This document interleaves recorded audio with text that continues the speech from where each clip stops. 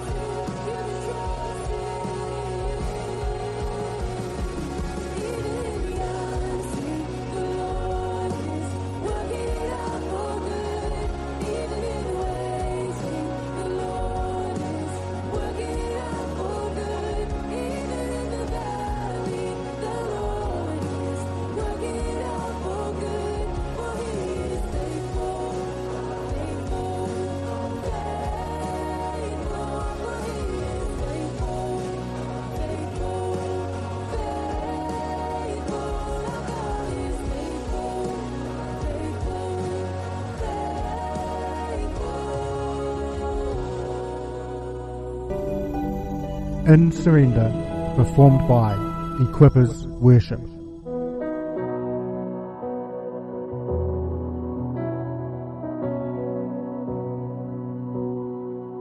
I find freedom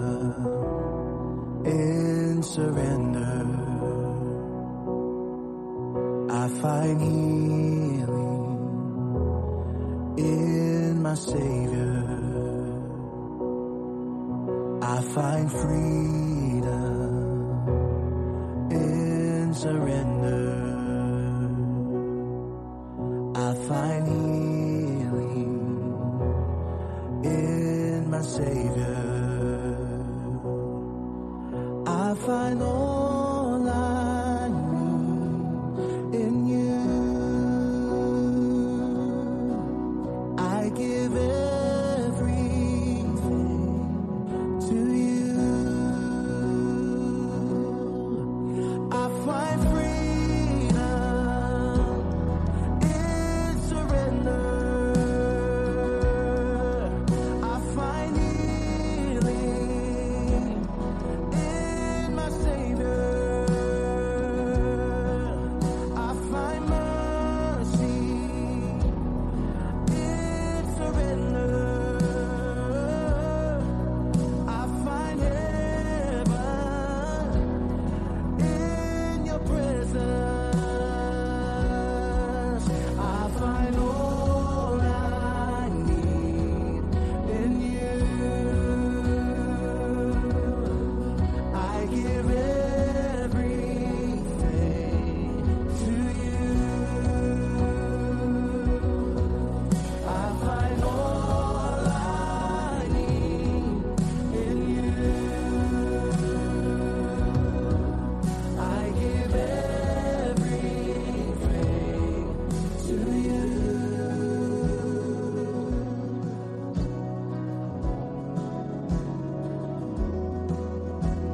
I lay it all down. Freedom is found in surrender. Surrender. Just as I am, I come before you. Surrender. Surrender. I lay it all down. Freedom is found in surrender.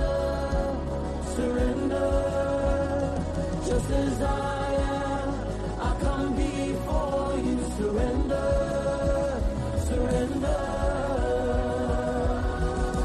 I find all I need in you. I give everything to you.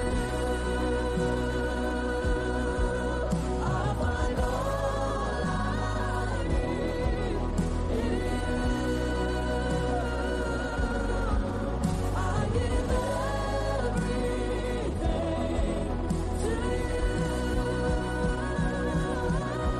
All the praise to your name, Jesus.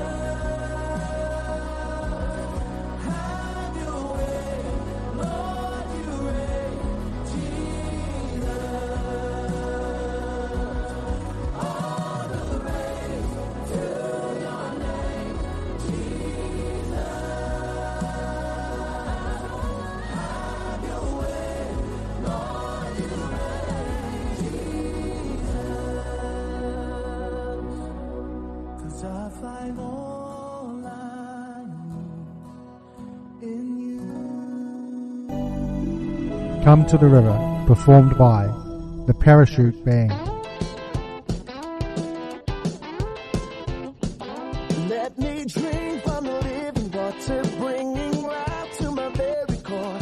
In the midst of my desperation, Jesus. When I'm dry, running on empty, flow your streams of life through me. You're the life-giving water, Jesus. Come, come, come to the river. You are the living water. Wash me clean, wash me clean.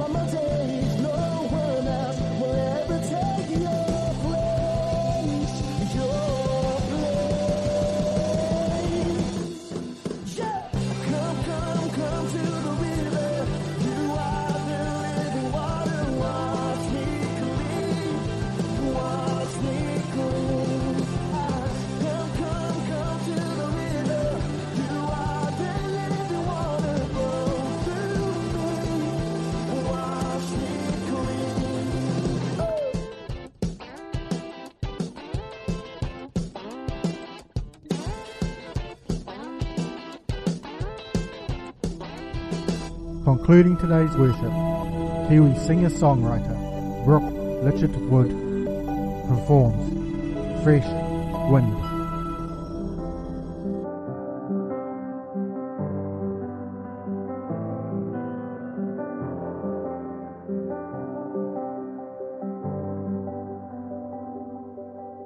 Spirits out, rushing wind, fire of God, fall within. Holy Ghost, breathe on us, we pray. As we repent, turn from sin, revival embers smoldering. Breath of God, fan us into flame. We need a fresh wind, the fragrance of heaven. Pour your spirit out, pour your spirit out.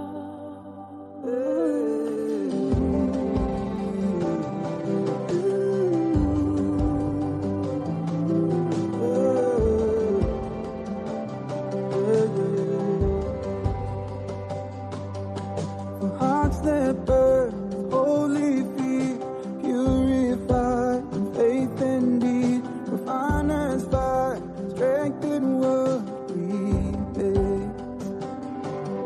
So lead the church and bear your light, a lamp of flame, city bright, King and kingdom come is what we pray. Yeah, we need a fresh wind, the fragrance of heaven. Pour your spirit out, pour your spirit out. The holy anointing, the power of your presence. Pour your spirit out, pour your spirit out. Oh, pour your spirit out, pour your spirit out, pour your spirit out. We receive your spirit out. So pour your spirit out, pour your spirit out, pour your spirit out, pour your spirit out, pour your spirit out, pour your spirit out, pour your spirit out. Little the redeemed, prophesy and sing. We can hear the wind blowing, blowing, blowing. Move upon our praise. Sons and daughters sing. We can hear the wind blowing, blowing, blowing. Little the redeemed, prophesy and sing. We can hear the wind blowing, blowing, blowing. Move upon our praise. Sons and daughters sing. We can hear the wind blowing. Yeah, we need a fresh wind, the fragrance of heaven. Pour your spirit out, pour your spirit out. The holy anointing, the power of your presence. Pour your spirit out, pour your spirit out, pour your spirit out. Dr. Donna Gertson presents an inspirational sermon extract. Jesus died so we don't have to. Well, we do celebrate birthdays, don't we? But we also commemorate deaths. We remember the loved ones that have gone before us, and we remember them. We also remember famous people, if you like, who have died and gone before us. We remember them for the legacy that they've left behind. But Jesus, He's the only one throughout all history who came back from the dead and is still alive today. Now, okay, some people have been raised from the dead. We know that. You need to read the Bible. There's Lazarus for a start. And many since, even in recent times, people have come back to dead. The only difference is they've died again. They're not still alive today. Jesus is. Over 2,000 years So what does this mean to you? And what does this mean to me? Well, because he died, we don't have to. Physically, yeah, but spiritually, no. And so we don't need to fear death. Not at all. And so you think, well, why do we want to bring people back to life? We want to pray. And, maybe if their work isn't finished on earth, we can bring them back to life. But for the Christian, death is a victory. It's not a defeat. We get to heaven. We get to go to heaven and be with Jesus. That sounds pretty awesome to me. I'm all for praying for people to have them brought back to life. I believe in the working of miracles, and if that is God's desire for a particular person that we pray for, go for it. But if I'm a shriveled up old prune at 192, just let me go already.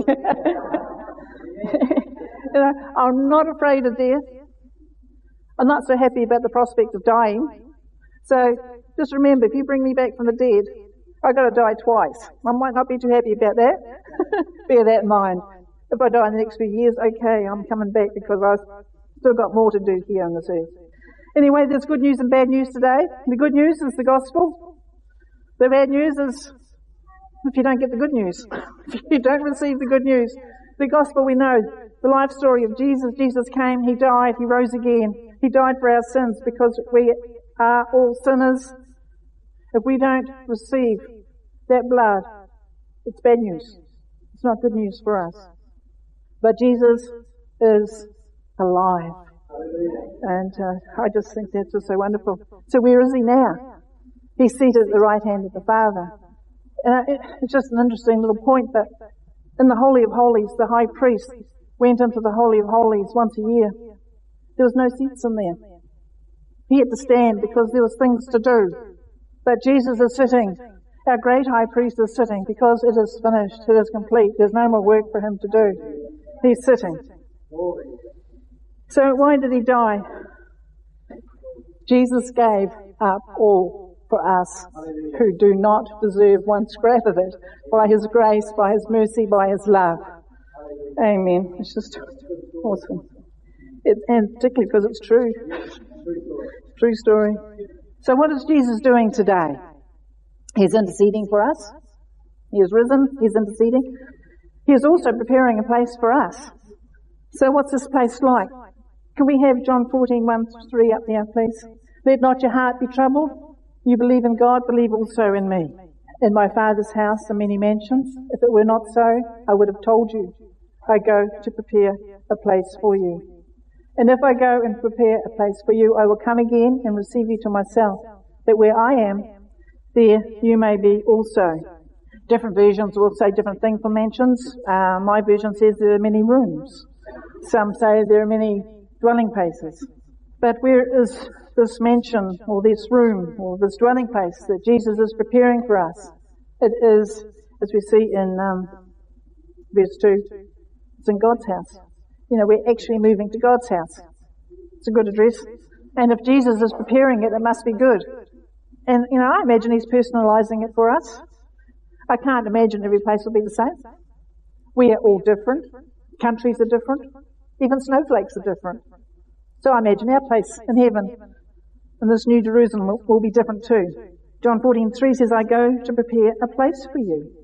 You only prepare a place for someone if you're confident that they're going to turn up. I'm not preparing a place for you if you're not coming.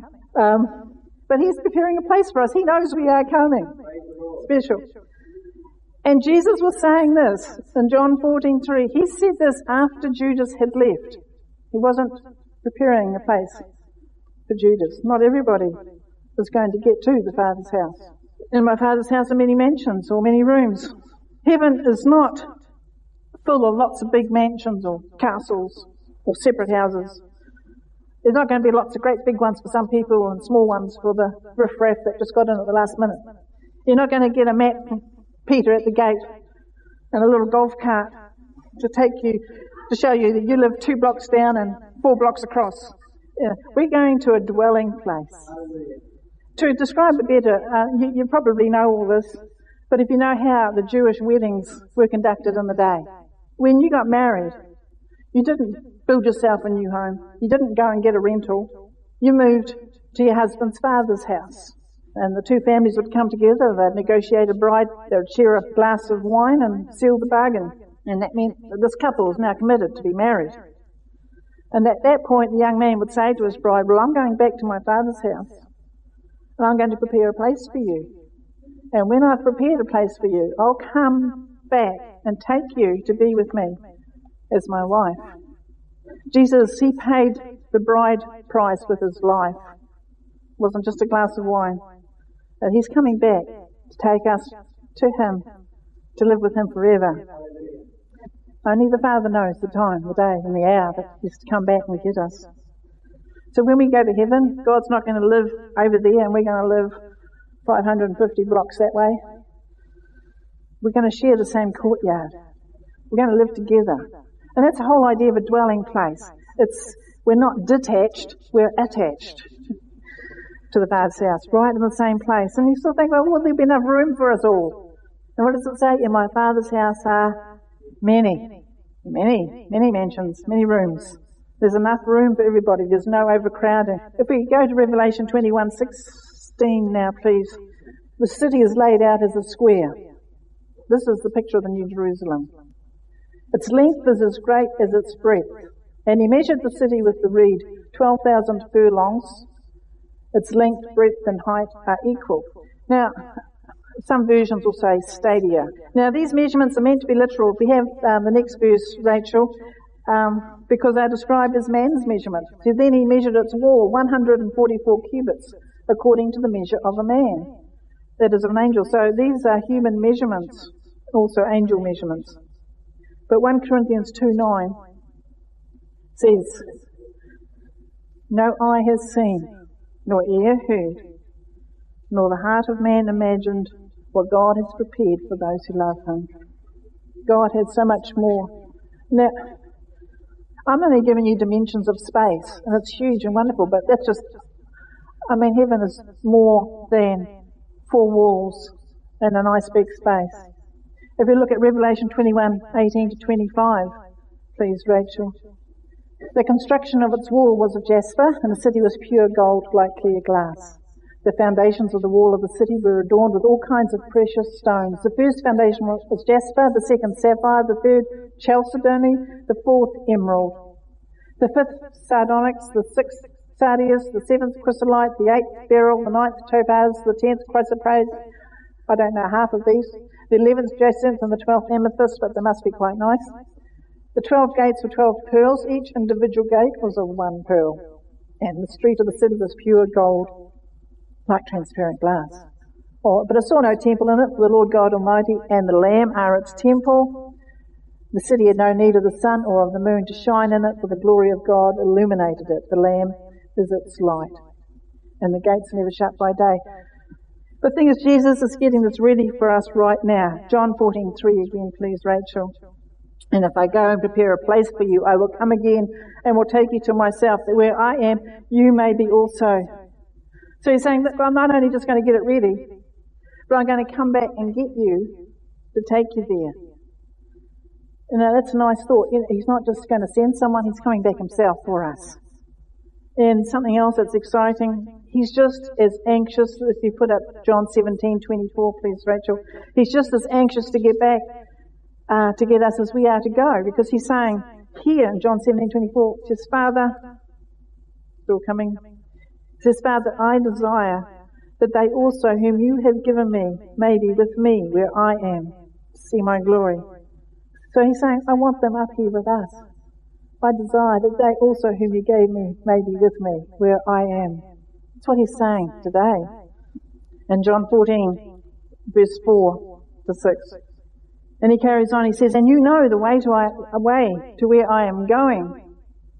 And Thomas said to him, Lord, we do not know where you're going, and how can we know the way? Jesus said to him, I am the way, the truth, and the life. No one comes to the Father except through me. So when Jesus said, you know the way to where I am going. And then when Thomas questioned him about this, Jesus says, I am the way. So if you know Jesus, you know the way. And if you want to know the way, you just need to know Jesus. That means not just knowing about him, but knowing him. So it says back there in John 14:3, and if I go and prepare a place for you, I will come again and will take you to myself, that where I am, you may be also. So the entire focus of heaven is being reunited with Jesus. Now heaven is heaven, not because of its streets of gold, or its pearly gates, or even the presence of angels. It's because Jesus is there that makes it heaven. So what's in store for the unbeliever? We know what's in store for us. What's in store for the unbeliever? Revelation 21:27, after the description of the New Jerusalem. But there shall by no means enter it anything that defiles or causes an abomination or a lie, but only those who are written in the Lamb's book of life. Nothing, my version says, nothing unclean will ever enter it, nor anyone who does what is detestable or false, but only those who are written in the Lamb's book of life. You know, a lot of people believe that he is. A lot of people believe that he came and he rose again, but they don't believe that this affects them personally, and that they need to respond to that. Is your name written in the Lamb's book of life? I don't know you're here today. I don't know whether you all know Jesus or not. If you haven't, please hear what he's saying. I believe Jesus said this. He says, I died that people, everyone, everywhere, would have life through me. My greatest sadness is when my sacrifice goes unappreciated. When people scoff, when people say, no, it's not for me, or there's plenty of time, I'll think about that later, or I'm too busy right now. I died for you and you don't care. I took your sins from you so you wouldn't need to be judged, and you don't care. Your natural life, which lasts for such a short time, is more important than your eternal life, which lasts forever. People may have heard of me, but that's not enough. They may know everything that happened to me, all that I did for them, but that's not enough. They may profess to be a follower of me, but that's not enough. They need to know me. I've given them a free ticket to spending eternity with me, but they need to receive it. No matter how well they know about me, or whether they do things in this life that they think will please me, unless they accept that I've paid the penalty for them personally for their sins and receive eternal life from me. Unless they then commit their lives to me, making me and not the world Lord of their whole lives, then they face judgment for every sin they have ever committed and eternal death, eternal separation from me. My death for you is a free gift. You don't owe me anything in return. Just receive. I love you. I did this for you because I want you. I need you to be with me. Thank you, Jesus. Amen. Once again, our time has come to an end. We would like to thank Radio Hawke's Bay for the opportunity to spread these words of inspiration from our Heavenly Father, God Almighty. Flaxmere Christian Fellowship. This program was produced by and first broadcast on Radio Hawke's Bay, a community access media station. Thank you to New Zealand On Air for making this type of programming possible.